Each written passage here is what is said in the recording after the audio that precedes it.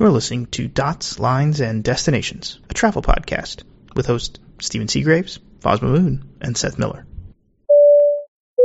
Hello and welcome to episode 342 of Dots, Lines, and Destinations. Seth hosting this week because Stephen's off doing manual labor somewhere. And I'm joined by Fosma Moon as always. Foz, how you doing? Doing well. Excellent. Not too shabby. Getting by, as you noted earlier, to the end of the day, so that's always a big win. Back from vacation? Yes, I am in fact back from vacation. It was quite the shock to come from 95 degrees and no humidity to surprisingly cool 68, but with like 85% humidity, and I swear it felt hotter when we landed. Or certainly steamier. And also this week joined by Dave Canty, who is the, I'm going to get this wrong now because I forgot to ask you before we started, Director of Loyalty? Head of Loyalty for Built. That was close. Head of Loyalty for Built, which is a new rewards program launched a couple weeks ago now. June 22nd. Yeah, so 3 weeks ago or so now. And has a really interesting approach to loyalty, which is rent. Who knew? That's right. People spending all this money on this thing that they had no choice about might want to earn some points for it. Yeah. It's kind of funny. As you know, I've been involved in loyalty programs for many years in multiple different industries. And when Ankur Jain called me up and said, hey, I have this idea about rewarding people for their rent, what do you think? First of all, I was on the next plane, and secondly, we kind of sat down, and I said, "This is something really special," and couldn't wait to get started. It's been an amazing journey. Yeah, got on a plane in the middle of COVID to build this. That's how excited you were. Actually, I got on a plane. It's a funny story. I got on a plane the day before COVID. Now, when I say that, COVID was already here, but it's like nobody was really paying attention. And I met up with Ankur at his office in Bond Street, New York. And we had this great kind of ideation session and conversation about the potential for Built, and that kind of led into a dinner in the evening, and I think it was one of the longest dinners in history. We were kind of sitting there for 4 hours chatting away and enjoying some great food, and I think I was the only one drinking wine actually, but we were having this great conversation and our phones were buzzing, but kind of being courteous, we kind of left them kind of face down at the table. And when we finally kind of saw a natural kind of end to the evening, we kind of turned our phones over, and Tom Hanks had got COVID, and the NBA was shutting down, and the president was shutting the border. And we went, okay, see ya. And I was on a plane the following morning back to Atlanta, and Ankur went back to his family residence, and we basically developed this through the COVID era, as it were, through the magic of Zoom. There you go. I guess good news is that you got it done just in time then? You know, it's kind of like a vaccine. We worked hard on it, and when we finally came to market, it was all good. So it's been terrific. Yeah, awesome. Is it a loyalty program or a points program, and does it matter? It does matter. To me, it's a bit of both, because loyalty to me is something where loyalty always goes both ways. It's not about customers being loyal to your brand or your program. It's also about you being loyal to them. And the reason I think it's important in this particular instance is because it's probably going to be the most relevant loyalty program for a generation through their lifetime, because it's going to be relevant from your very first rent payment all the way to when you buy a home. And in between that, we're kind of creating an ecosystem to be constantly relevant. So, as part of that ecosystem, you're going to have access to travel with the partnerships that we're creating. You're going to have access to everyday kind of lifestyle activities, whether it be fitness through our partnerships with SoulCycle, Y7, and Rumble. Or it may be, home furnishings, or art, or culture, or whatever through the Built collection. So to me, when you're creating a loyalty program that actually continuously is relevant all the way through your life stage, then to me it's a true loyalty program, especially if it's delivering value and you're continuously engaging with it. Then to me that really is loyalty. points are the currency. So yes, it's also a points program. So in this instance, you're going to be earning built points for all of the interactions that you have, whether it be paying rent. Obviously, is the primary objective is to reward you for rent. Whether it's getting the built MasterCard and spending on that and accelerating your earnings and earning points. And there are to me it's a little bit of both. It's a loyalty program of which it has a points currency. So, I mean, one of the questions that I have, I foresee a reckoning, a day of reckoning coming in the points community in the next few years. And by that, I probably mean 12 to 36 months, where we have been printing points at such an astronomical rate. How do you foresee that? How do you foresee yourself being protected against that? Because we're going to reach a point where these points, at $1 a point, it's not worth much to accumulate at all. And we're starting to see that already. Yeah, so I've always been a believer in redemption breeds loyalty. So I've always wanted to allow you and enable you to redeem points as quickly as possible. And they have to have value. Of course they do.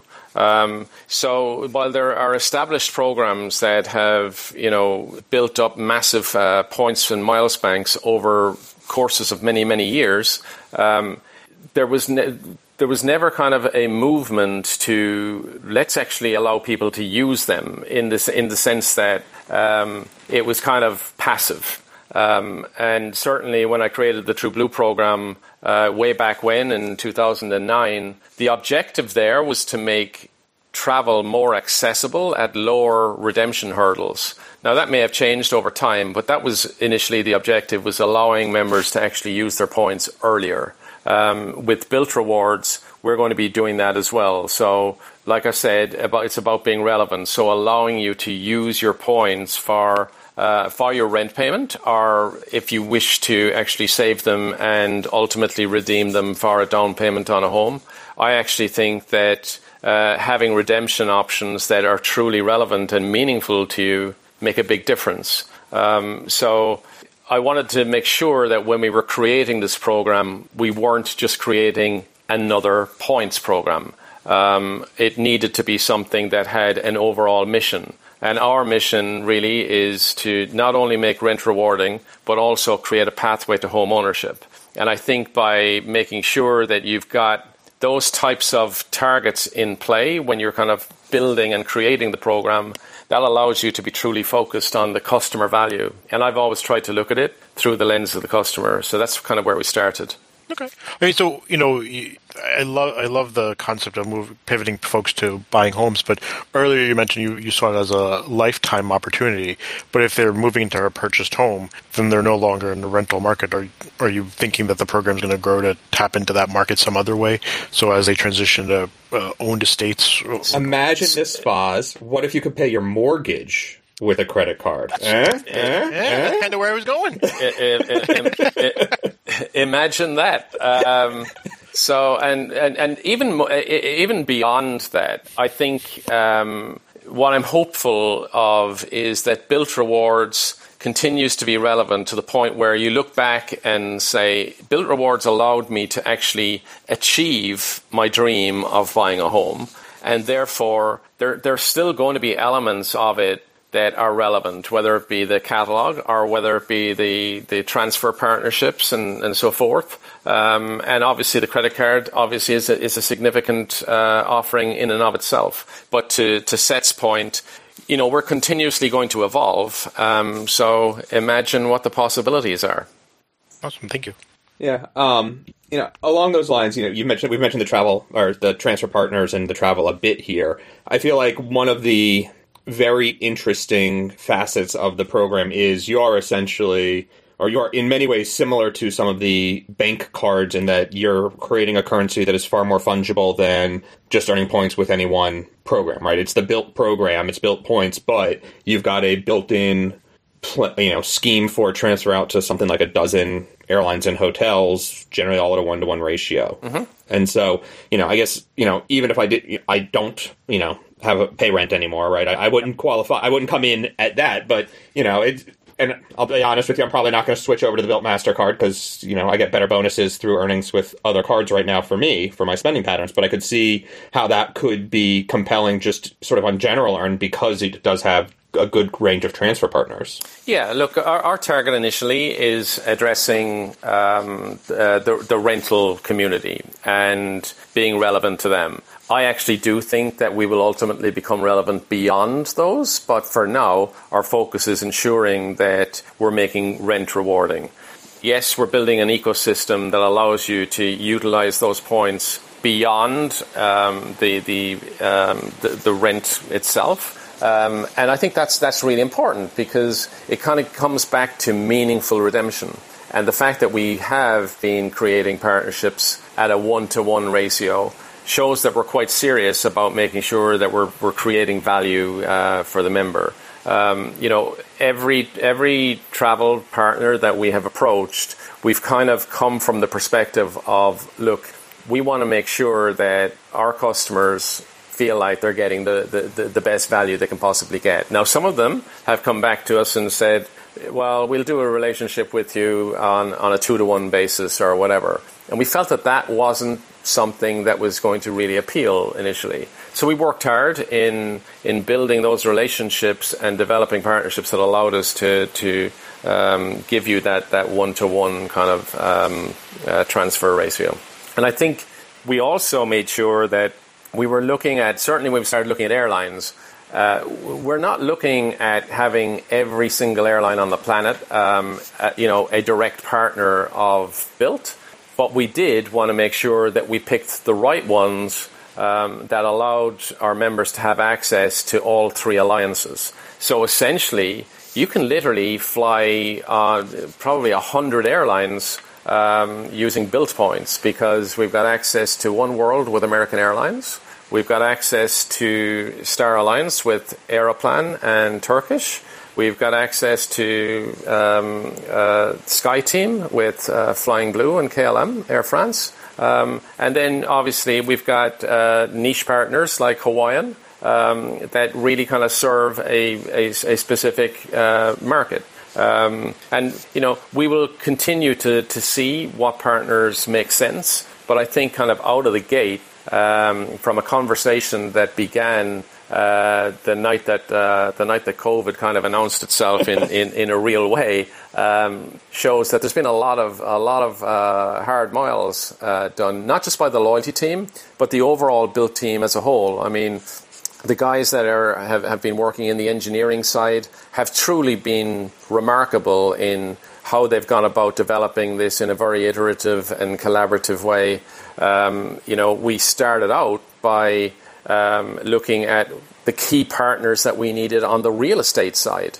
And by forming the Built Rewards Alliance, that was actually huge because by doing that, we actually got some of the biggest real estate partners in the country to be part of this program. And they got excited as well about the fact that we were building out this ecosystem with travel partners and lifestyle partners and so forth. So yeah, and I guess that's the other thing to touch on here is it's a ton of apartment rental units around the country, right? I mean, I think the stats in the release were something like millions of units. So they're right now we've got about 2 million units across the country, across all of our partners. We're not live in all of them just yet. We're kind of going in a rolled out kind of phase, and that's deliberate because, as you can imagine, when you're launching a program of this magnitude and with a target audience that is so large, you want to make sure that you do it in such a way that we can manage to it. So, there's been a tremendous reaction so far. We've got a number of people that have signed up for the waitlist, and we're continuously working through that and releasing people from the waitlist to go through and become a member and enjoy the benefits of that. And it's really exciting. And we continue to get I'm getting calls from real estate companies that aren't part of the real estate, the Built Rewards Alliance, asking, how can I become part of this program? And the other thing, so we're starting there, but where the Built MasterCard makes a lot of sense is even if you're not part of the Built Rewards Alliance, if you're renting an apartment outside of that, you can still pay rent and earn points if you have the Built MasterCard. Because basically what happens is you will pay rent through the Built Rewards app. Your credit card is already linked to that, and what we'll do is we'll take a payment from you and cut a check or do an ACH directly to your landlord if you're outside of the Built Rewards Alliance. I don't think I can remember a loyalty program that has a velvet rope involved that I got to get on a wait list to get inside. So that's exciting. You know,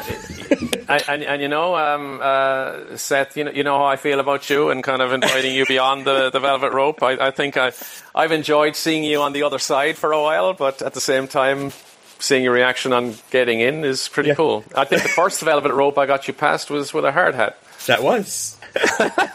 For those who don't know, many, many years, like 12 years ago now, I think, JetBlue was building its JFK T5 terminal. And I harassed Dave roughly twice a week for about 6 months to provide a tour for a bunch of members of Flyer Talk. And he didn't understand how or why we wanted this and what I was doing, but eventually relented. And in fact, we had a great day with hard hats on walking through T5 while it was still under construction. Yeah, it was, I'm surprised we actually didn't require to have steel toe caps as well, because it was literally a building site. But it was great to meet everybody, and I think the thing I enjoyed most was that was the first time I saw people really kind of geek out about a whole kind of airline behind the scenes kind of thing as it was being built. It was pretty cool. I'm going to assume that you won't get the same appeal for apartment buildings under construction. You know, I'm hopeful that when apartment developers start building those things, that they consider this skyscraper or this building should be part of the Built Rewards Alliance. So, but will you get the members lining up to take tours while it's still under construction? I'm not entirely sure that they're going to be as interested as you guys were about. A very polite word to use. Thank you. Yeah. Well, if it's aviation themed, you might be able to build the hubbub around it. You never know where we may digress to, but. For now, that's not part of the plan. I guess one of the questions that comes up for me is, what's the incentive to the apartment owners to partake in this? It's a terrific question. I think if you really step back for a second and think about the expense it takes for apartment owners to market their apartments, to find good renters, and subsequently retain them, that can actually add up to a lot of money. With the Built Rewards program, this actually becomes an acquisition and retention program for them. So they can attract new renters into their apartments by, offering them, let's say, 10,000 Built points for signing a new lease or even renewing a new lease. So there's a lot of value there in the sense that all of a sudden they can work with us. And the other thing as well is because this program, because we're rewarding on rent, we can actually see every on-time rent payment. So, we're going to be continuously building the credit scores of the Built Rewards members. And that's also an attractive thing for the landlords. So can you touch on how you'd be building the credit score for renters? Because I'm confused about how that would work. Yeah. So one of the things that you're probably not aware of, and Faz, I don't know if you rent today. Do you rent? No, I own at this point. Okay, so anybody who out there rents today, that is probably your largest monthly expense. It's fair to say, and a lot of people don't realize that for their largest outgoing on a monthly basis, that does not get reported to the credit bureaus. When you pay on time, you get 0 credit at the credit bureaus for those on-time rent payments, and that's your largest expense. At Built, we're actually going to start reporting on-time rent payments, and by doing that, we're going to continuously help you build your credit score over time. And that actually, it kind of gets back to meaningful benefits again. even though that's not something that we kind of like list out on, the bullet points of benefits of a program, it's a significant benefit, especially when you start thinking about the pathway to home ownership, because over time, if you're continuously paying your rent on time and we're continuously reporting that, and you're all of a sudden building up that credit, you guys will know as property owners that a better credit score reduces the cost of the mortgage you're seeking. So it can save you thousands of dollars. And then on top of that, you can also use your points towards the origination of a down payment. And that, to me, actually is a huge benefit. So Built Rewards will be actually reporting on-time rent payments to the credit bureaus, and that's how we're going to continue to help you build your score. So it really but just boils down to that you're just running activity on a credit card, so you're seeing the on-time payments. No, it doesn't necessarily have to be at the credit card. So even if you're a Built Rewards member, we're seeing your payment because you're paying through the Built app. So even outside the credit line, you're actually reporting those to the credit agencies? We're reporting all on-time payments of Built Rewards members to the credit agencies. Yeah. So are you showing up as a where would you show up on a credit report, right? Normally it's open lines of credit, but this wouldn't really be an open line of credit. It's a good line of questioning that I'm probably not the best person to answer in that detail. Okay. I'd be getting myself into a ton of trouble if I started trying to go down that path. I do know one of the things I think I remember is that you can basically effect an ACH payment rather than a credit card transaction to do the rent also if someone doesn't want the card, right? Yes, that's correct. So it's not just the credit card, but interesting. Sorry to catch you off guard. No, that's fine. It's a good question, but I want to be as transparent as possible because that's an area that I'm not the expert in. Okay. There are other guys within in the organization that look after the rental payment side. Mm. So I'm going to put you on the spot. I'm going to put you on the spot for one more prediction. Here we go. Which category of the redemptions do you think is going to be the most popular? Lifestyle, rent, or travel transfers? It's a great, you know what's really interesting, and I'm not trying to avoid the answer. I'll give you my prediction, but I do want to premise it in the sense that the younger generation are a really interesting generation in the sense that I think travel is definitely going to be important, but I also think that getting the basics right for them is appeals to them as well. So allowing them to pay their rent with points, I think is going to be a big one. I think that will possibly be the largest from a percentage perspective, followed quickly by travel, I would think. Alrighty, I'll take that. And I think that wraps up the time we got for you. It does sound like an interesting program, and I'm very interested to see how it plays out and how successful you guys managed to make it. Listen, thanks a million for the time. And if you want to learn more, just go to builtrewards.com and check it out. And I encourage everybody just to download the Built Rewards app because you learn a little bit more. Even as a non-member, you'll be able to kind of browse the catalog. And we're also doing a lot of work with editorials.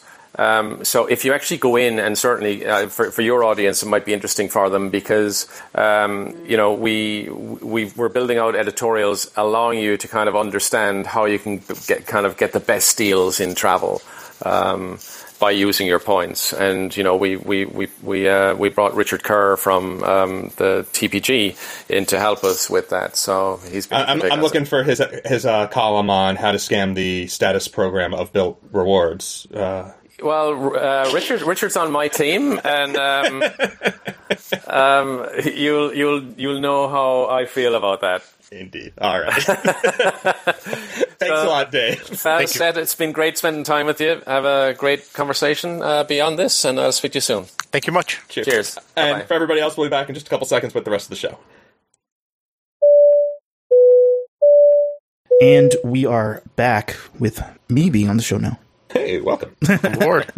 I owe you an apology, Stephen. Oh, you do? I do. Why? Last week, or now longer than a week ago when we were recording the last episode, I think it was after we finished recording, but we were just chatting offline. I asked you, because you'd been to New Mexico before, whether you'd like the red chilies or the green chili sauce, because I've understood it to be somewhat of a religious debate out there. And you said Christmas. Yep. And I made a lot of fun of you for riding the fence. But it's the way to go, right? I did not find it displeasurable. Like it's like I kind of want both flavors, so I just order both.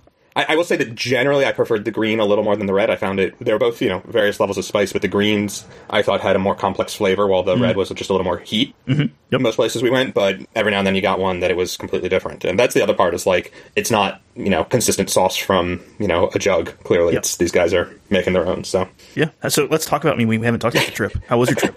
We didn't even put that in the topic list, yeah. Yeah, no, it was good. It was, flying sucks. I got caught in the cancellations from American Airlines over the weekend. They're saying it was a weather cancel, and DFW on Friday night of 4th of July weekend was a mess. So I suppose that is, they canceled a couple hundred flights, and I guess mine was one of them as the day rolled on. So a lot of scrambling to rebook.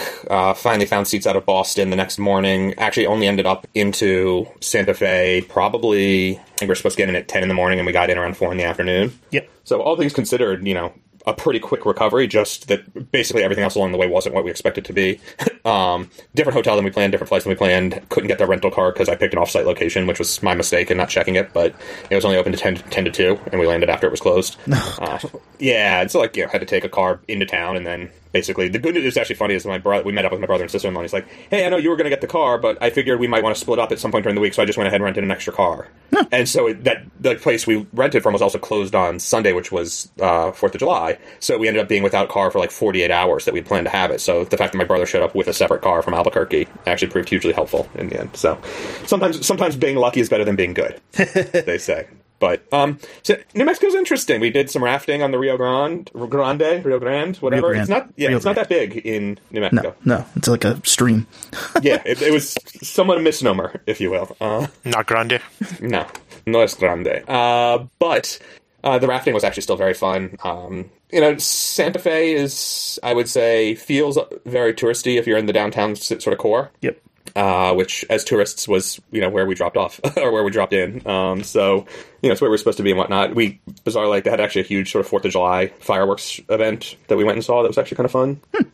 Yeah, it was nice. It's busy there. Like almost any, sort of domestic travel destination these days. It felt very busy. I don't know if it's just that I haven't been out a lot lately or what, but, lines for restaurants were well over an hour. I think Santa Fe, for New Mexico, for New Mexicans, right, like, is kind of a place to go in the summer, early to midsummer, just because it's a little cooler than the rest of the state. And yeah, I don't know. Did you drive up the hill to Los Alamos? So we went near Los Alamos and went to the Bandelier Park and hiked through there a little bit. My brother and sister-in-law did a sort of walking tour of Los Alamos when we were rafting, and said it was really much more, it wasn't as much of the, I can't remember now what they said. It wasn't what they thought it was going to be. And I can't remember if they wanted it to be more nuclear or more Adobe. But whichever one what they wanted, it was the other one. I think it was more nuclear and they wanted more Adobe. So I probably would have enjoyed the more nuclear stuff. What do you think of Santa Fe's fine little airport? It's adorable. It's a tiny little adobe hut. Like, it's the baggage claim is a small metal roll-up gate with, like, the roller wheels that you normally use to put your bags into the TSA belt. Maybe 15 feet long. And that was how baggage claim was handled. Like, they wheeled them over and just rolled them down the line, and you grabbed yours and got out of the way. Not a lot of space in there, to say the least. But I got off the plane, I looked over, and I'm like, you've got to be kidding me. But then remembered that, like, that's the shtick for the whole town, and it made sense, and it was fine. But it was an adorable little adobe building. It's a small city. Like, I wouldn't even call it a city. It's a town. Yeah. But yeah, it was pretty funny. So when I saw it, I really was like, what? I know I picked a small airport. And then the other thing we did, we drove down sort of the length of the state and flew out of El Paso. But we went via White Sands and spent an overnight in Alamogordo, which is the town just off of the White Sands National Park and Missile Range, which is very nice of the United States government to combine those things together. And there's signage like, if you see something that looks funny, please don't pick it up. It might be shrapnel from a missile test. Oops. Yeah, so, good advice. I believe it. But the White Sands are really cool. It's just like pure bleached white gypsum dust all around the middle of, in the middle of the desert, creating these crazy sand dunes. So that was cool to see. So did you, I have to ask then, you didn't take 25 down, did you? We did not take 25. We did the other road. We did the U.S. highway, not the interstate. So you didn't get to go through the best town in New Mexico. Truth and Consequences? Yeah. Hey, man, there was a rocket launch there. Or a plane launch. Yeah. That's the base for Virgin Galactic, right? I have no idea. I've used to drive through Truth or Consequences. Or Consequences. Yeah. I used to drive through there quite a bit. Yeah. And I think that's the base or the nearest town for the Virgin Galactic spaceport, actually. Which we're going to talk about in a little bit. We can actually talk about it now if you want. I was trying to segue. Oh, well, you teed it up for me and I whiffed it. So, yeah. So it launched, right? Like the Virgin Galactic had a launch. Branson went to space. Asterisk. Yeah. Why asterisk? So, in petty idiocy, right, you can debate whether this is actually what happened or not, but I think the commonly accepted is that there has been this sort of race of which of the billionaires is going to go to space first on his company's rocket, Musk, Bezos, or Branson. And a couple weeks ago, Bezos announced that he was going to ride on Blue Origin, I think actually on its first passenger flight.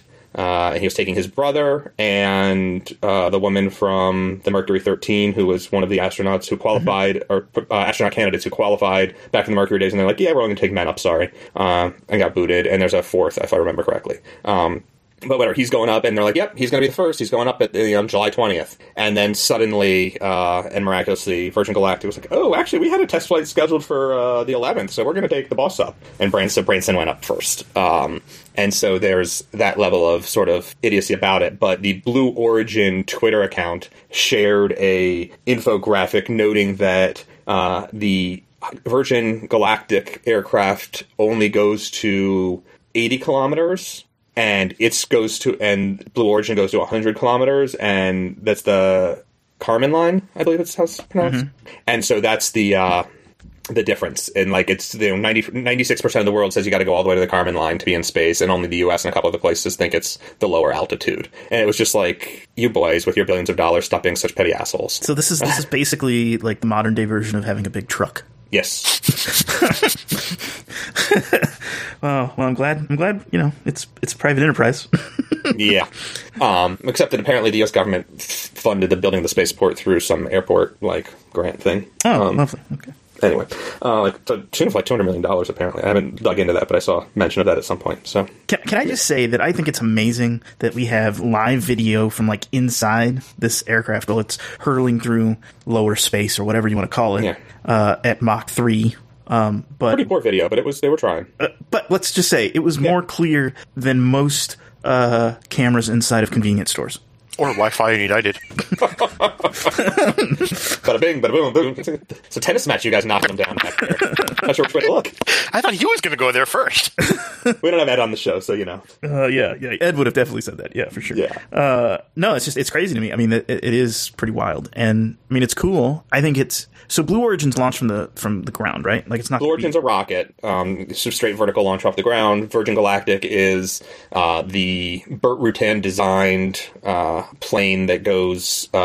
White Knight 2 is the carrier, and it's like this crazy shaped plane with a center gap that holds the Unity plane. But it takes off and flies up to 46,000 feet as a regular sort of jet, and then drops the spacecraft, which lights a rocket and flies up into space, gets up to 80 kilometers, and then changes shape. It's got this funky, what they call feathering thing, where like the tail fins turn to 90 degrees and help control it as it descends. But it descends in free falls, and so you get your zero G time or microgravity time, and then eventually turns back into being a glider and lands as a glider. So it's reusable, which is nice. I mean, this isn't like a new concept, right? Like they used to use like for the X-15 and some of these other early experimental rockets.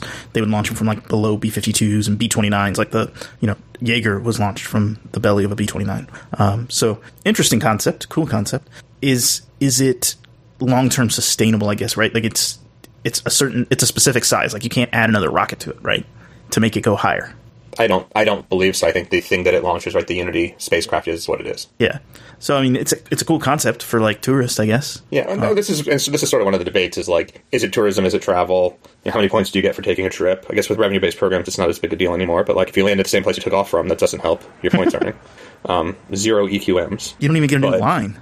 It's just a dot. Yeah. On the plus side, it's a pretty cool dot. How many carbon offsets do you have to buy? Well, this is the real question. Foz is such an asshole. No, you know what? It's actually legitimate. Like, what are you doing? You don't actually go anywhere except up into space, maybe. And, like, what is the impact of doing it? Also, it's still not cheap. There's a lot of talk. Honestly, the video production that Virgin Galactic did was terrible. But there's a lot of talk about, like, democratization of space and how this is going to open up space tourism and da-da-da-da. And I'm like, okay, fine. But in the past, like, a ride on to the Mir space station was in the millions to tens of millions of dollars. Yeah. This is going to bring it down maybe to $250,000 for the first few hundred people who want to go. So slashing a couple zeros off the price tag is great, but like we were talking the other day, a couple weeks ago, about that 90-day cruise from Alaska through the Northwest Passage all the way down to Antarctica. Mm-hmm. And I think that was only $65,000 a person for a 90-day trip, not a 90-second trip. Where you actually do something. Yeah. Yeah, I mean, I get where you're going. So. Is Bezos still going in a week? That's the plan. Interesting. Okay. We'll have to see how that one works out. Are they going to live stream that one as well? I'm sure they are. I'm sure they are. I don't know what systems they have on board for sending the data back during the trip. But I got to be honest. Like I was hesitant to watch the one with Virgin just because I didn't want to watch someone die live on television if something went wrong. Like that's just not my thing. So I waited until I knew it was successful. Is that wrong? Is that the wrong way to experience something like this? No. I almost wanted to stop watching it because the broadcast was so bad. I'm sorry. Yeah. It wasn't good. That's for sure. It was not enjoyable to me. So this other topic we got, a couple of them. I think the big one to me is the news about Porter and their airplane order, which we're recording this on Monday the 12th. But this news came out today, and it's big news to me. Yeah, I think it's big news to everybody. Somewhat. There's a small regional carrier that operates only props out of Billy Bishop Airport in downtown Toronto that can't actually operate jets from that airport, ordering 30 jets with 50 options. I think that's a good question. Yeah. So they've ordered 30 E195s, right? Yeah, with 50 options. With 50 options. One, it's a ton of planes for a small carrier because they are small, and they are already kind of talking about like where they would fly them, or people are speculating, I guess, on where they would fly them. They published a quote-unquote route map, but it was just a map of potential destinations that might get service at some point. Yeah. The only thing and they also said that they were going to probably fly them to Mexico and didn't put any dots from Mexico on the map. So, Fuzz, you were going to say something? Sorry. Well, I mean, presumably they clearly can't fly out of Billy Bishop. Then the question is, does Pearson have the capacity? So they got Pearson, Halifax, Trudeau, which is Montreal, and Ottawa, all listed. And I want to say that both, at least Pearson and Montreal, are slot limited. And Pearson is, like, especially during the summer, is an absolute crap shoot if you'll make it in or out. Yeah. It's really going to be interesting to see how they pull that off. Especially because, well, the counterpoint to that is both Air Canada and WestJet have significantly reduced capacity, and so they must think that they're going to be able to get some of those slots, that the capacity will stay depressed for an extended period of time. So they had originally looked at the C-Series. The C-Series, yeah, the A220. What's now the A220? But I guess they opted for the E195s because they can get their hands on them?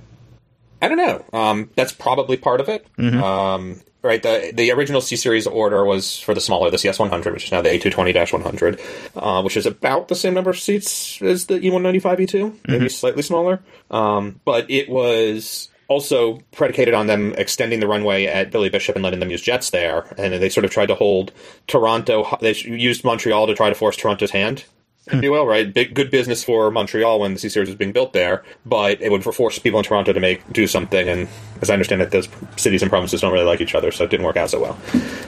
But, I think probably delivery is a big part of it now. One of the interesting things that I'm sure the E2 is better, but when I talked to folks at Breeze Airways about the E1s, the E190s and 195s that they picked up from Azul, one of the things they mentioned was that the break-even economics of the planes gets really, really hard after you do a 2-hour stage length. Anything longer than that. And everything that Porter's putting on the map is longer than 2 hours. So that's interesting. So are you saying then that the A220 is a better long stage length airplane? Yes, but it's arguably worse at shorter stage lengths just because of strict costs, like minimum of operating costs. So, but the 195 is a 2.2 in the back, right? Yes. So maybe that's part of the it's the same number of seats, though.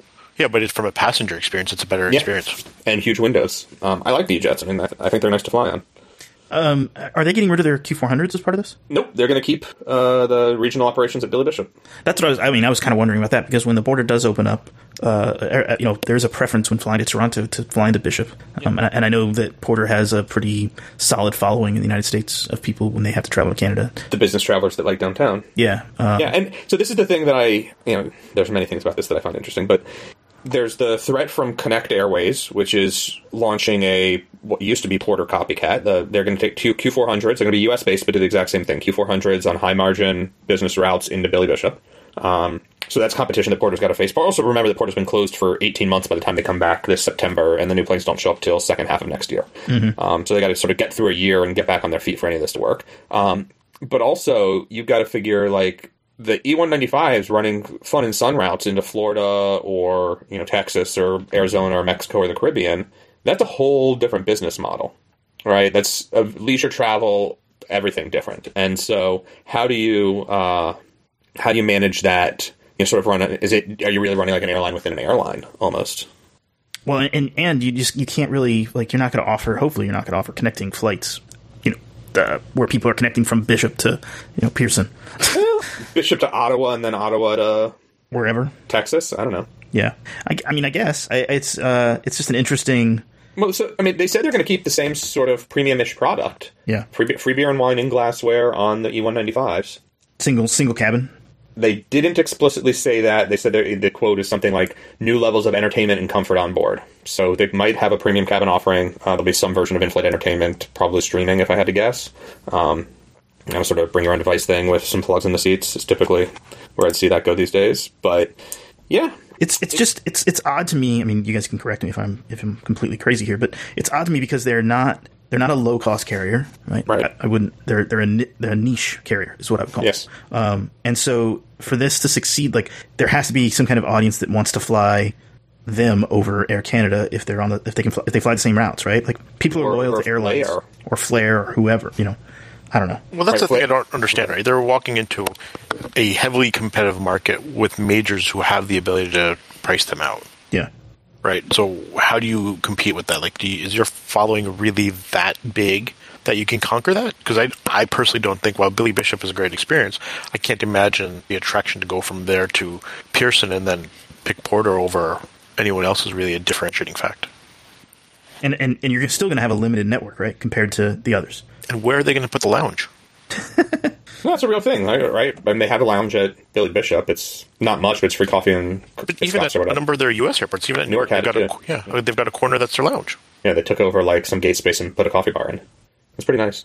There's a lot of questions about all those things, right? And you talk about how deep is the loyalty to them and this and that.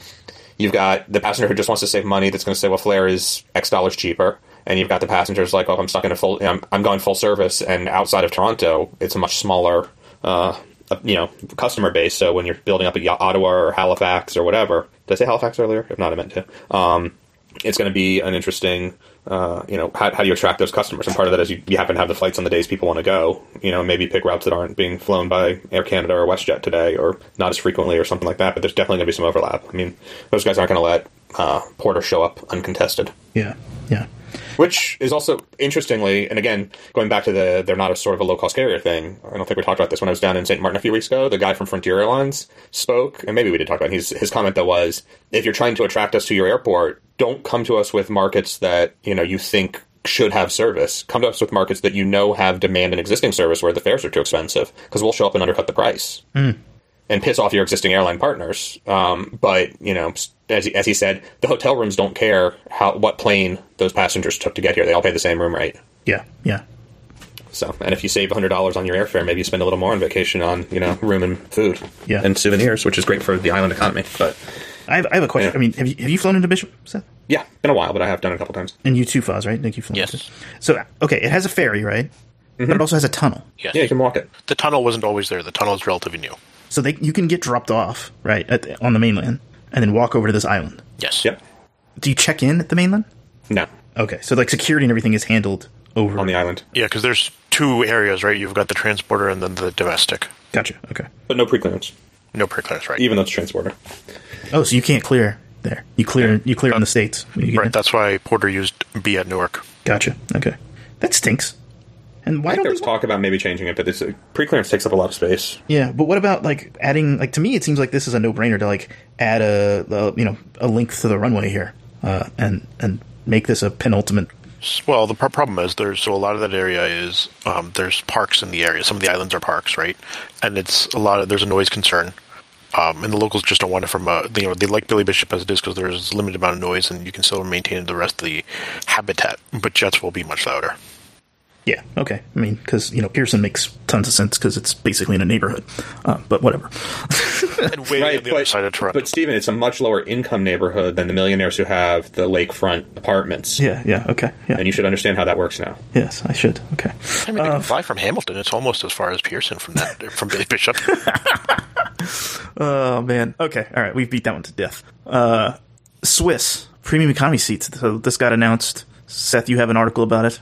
Yeah, it's a couple weeks ago. It's a nice product. It looks, very standard, I will say, for what basic economy would be, but it's a nice looking seat. Yeah. Are they going to charge you extra for a seat assignment like they do with everything else? Yeah, they're going to charge you to look at the seat, and then here, put the blindfold on. Yeah. Only on the 777s, and they are expect to be loaded in the schedule for next summer's operations, but they're starting the installations already. And so if they decide to dedicate some of the subfleet, dedicate a subfleet to a certain route or two, then it will, they might start selling in some markets earlier. It's a 242 layout, the hard shell recline, so your knees slide forward. And USB power that does not appear to has a standard 110-volt outlet, which I think is a mistake. I think if you're going to have that premium seat, you need real power for a business person. Yeah. Unless the USB can put out high wattage USB-C. It's USB-A. So no. Interesting to me. Hang on. Sorry, one other thing. You get to download 2 free publications from their e-journals portal onto your digital device for free ahead of the flight. You mean they don't have the little tray outside? Magazines? Yeah. No. So is it me, or is this Swiss overrated? I'm kind of so that's kind of where I was going. Like Swiss F, which you can't get via miles on Star Alliance unless you use miles or more, is a nice product. I think it's decent, but I don't want their coach product at all. It's 10 across in the 777s, which would make me buy up to this. But this looks okay, nothing amazing about it. And their business class is kind of like whatever, and I have to pay for the nicer seat in business class. Yeah, I just think they're overrated. I mean, I like Zurich. I like connecting in Zurich. I like Zurich as well, but Munich is just the same for me from a connection standpoint. Yeah, I guess. I mean, I think the thing with Zurich, I think the connections are a little easier in Zurich. Not if you have to take the train. It's just like Munich at that point. But the train moves at you. Yeah, but the train, but like in Munich, like doesn't it? Isn't that the one that they like yes. to have to Yes, yes. But like but like in Munich, right? If you land on the U.S. arrivals side, right, and you have to connect like that, and with the new terminal, that could be a huge. I mean, you could be a 45-minute walk. Oh, because geez. What? 45 minutes? How slow do you walk? I don't run. That's for sure. Well, we know that. But you still made the flight to Honolulu. Yeah. I mean, episode 56, I think. So you walk slower now is what we're learning. Yes. After that especially when I'm with you guys. Especially with Foss. Otherwise, bad things might happen. But yeah, I mean, I don't see... I think like Zurich, I can get through immigration control, down to the train, and to my gate in 15 minutes. I don't know. I feel like most of the time I've gone through Munich, it's like you walk in, you go up or downstairs. I forget which to do your immigration, and then like yes, you might have to walk like from the end to the center, go up or down, and then back across. The new extension with the little train across slows it down a little bit more, but 45 seems excessive. I'm always cautious when I book a connection into Munich. Yeah, I think with the extension of the train to the other terminal, which I actually don't know if they have operating right now, given the lower capacity like the whole world is seeing. But that does add some time. But I still remember I did a press trip to Malta via Munich, and we went out. They double boarded someone or something. It was a super weird, the same boarding pass got used twice, and eventually they threw a guy off the plane and his bags. But it took like an hour to figure that out, so we were pretty late getting out, and still had time for a quick shower beer in Bresel on the way on the connection. So not the worst in the world. So do you think it's overrated, Seth? Swiss, that is? Swiss? My answer to that is going to be, do you guys remember when there was the mistake fare, was it Munich to San Francisco in business class? I chose the United flights over the Swiss flights. That's when we got to meet B. Yeah. So that's my answer there. And part of that is, aside from a lot of things, I actually enjoy chatting with the flight attendants, and I find that US-based flight attendants are more likely to, whether it's a good conversation or not, are more likely to be willing to engage. I think the Swiss. Yeah, I think that's a good point. Like the Swiss flight attendants are much more formal and will not have conversations. I know my wife loved Swiss on the way back to JFK, but other than just that one flight. I've flown them through Europe quite a few times. I've flown the business class product. I don't particularly enjoy it. I don't find it that great. I feel the Swiss flight attendants make the German flight attendants look hospitable. The Lufthansa ones? Yes. Yeah. Well, like Lufty, I will say this, I will give Swiss this credit. They don't keep it at like 90 degrees in the cabin. That is the plus of Swiss. Lufthansa, on the other hand, is like, we're going to sweat you out. You're going to need that shower when you land. What you didn't know is you signed up for a sauna. Mm-hmm. Mm-hmm.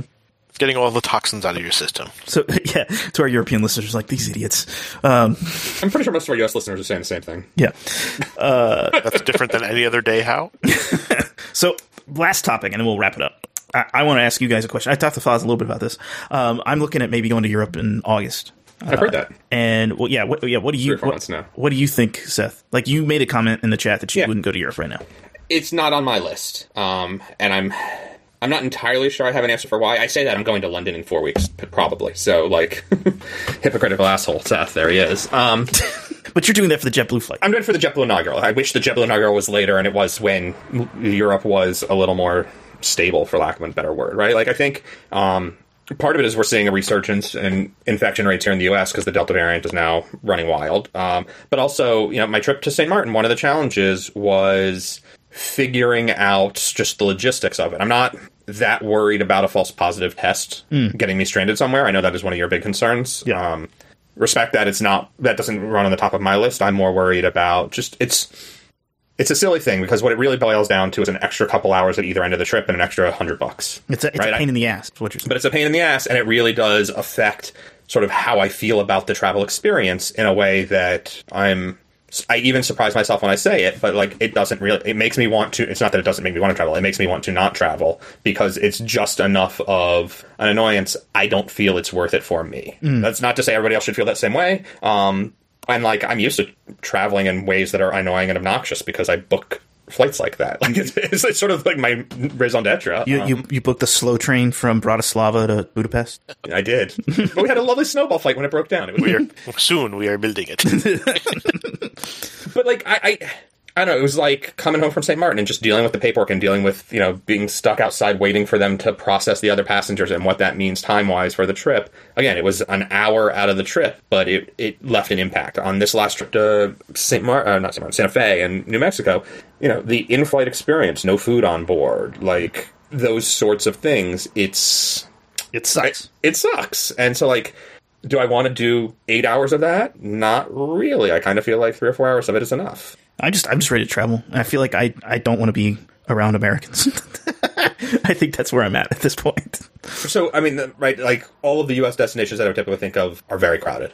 I'm not. I don't want to go to any. Right. So I understand that, and I think there's still plenty of, but not massive numbers of U.S. tourists that have gone to Europe. Right. So that's not so. Now the other thing I guess I would say is I know your wife's a teacher, so you can't do it after the school year starts. But man, I think it's going to really chill out after the school year starts. You think it'll be even slower and quieter in Europe after? I think it'll be much August? quieter. Yeah. Into September. Also, like Europe in August, I don't know what it's normally, what it's going to be like this year, but normally like the continent goes on vacation, so you got to deal with like their sort of local / domestic holiday and what's going to be open, and restaurants are closed and not all the, like things like that because the smaller providers also go on vacation then, because it's not like they cash in on the tourism business, they take their damn vacation. Yeah. I wonder, when do you guys think the U.S. government will lift the testing requirement for vaccinated tourists or vaccinated citizens coming back? Because that to me is like, it's one of the more idiotic things I think we're doing. As far as like, we don't have any logic for it. It's we other countries are like, come on in, you're vaccinated. But we're like, don't come home. Get a test, even if you're vaccinated. Maybe they don't want you to come home. I mean, it could be. But do we have a chance of this going away in the next? I mean, I think I saw the Biden administration had said not anytime soon. Any thoughts, Seth?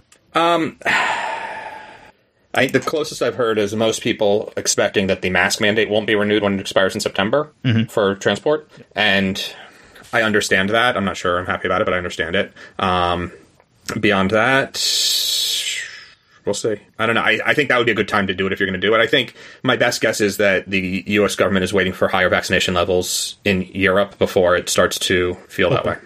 But my point is like... I understand even for U.S. citizens who are vaccinated returning, I think it's probably not scientifically supported, but the concern there is a vaccinated person hanging out with a whole lot of unvaccinated people is a potential breakthrough carrier. Yeah. Well, and two, like it's the airlines are already having to police this. So it's just easier if they police one thing. Everyone's got to have the test, right? Than trying to sort it all out. Yeah. And, although, who's actually policing it? Like that'll just rolls to the airline. Yeah. So if, show me this test or show me your vaccine card or whatever. I mean, I guess the other question I have is I wonder how much of it is based on it's a little harder to fake a test result than to fake a vaccine card. True. Yeah, that's true.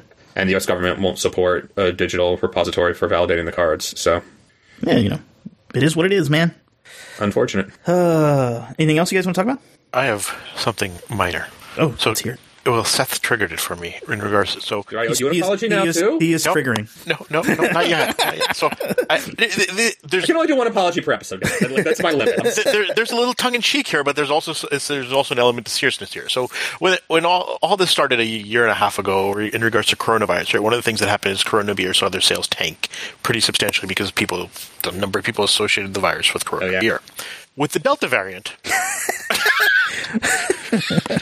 You see where this is going. I see it. Seriously, do we see Delta being negatively impacted by all the hubbub around the Delta variant being talked? There was a bit of a meme thing going around the other day about that, like the irony of Delta being so aggressive about keeping seats blocked and whatever, and not being saddled with the, why don't they call it the? I think in the thing I thought it was like, why don't they call it the United variant? But because it's fun to shit on United, but. Yeah, I mean, I guess when we're talking about it, like people are like, I've heard it actually referred to in the news. Though, just like, oh, well, Delta's just causing a lot of issues and blah blah blah. And I'm like, really? The airline is. That's where my brain goes. Well, now we know why their flights are why they're having so many delays and cancellations. Yeah, it's the variant. It's the variant. Oh man! All right, no apology for that. No, we've been talking for way too long, though. Yeah. All right, guys. Well, to our listeners, thanks for listening. Thanks for supporting us. To our Patreon subscribers, and we can find us on Twitter @DotsLines. More dots, more lines.com. Till next time. Happy travels. Bye bye. Take care. See you later.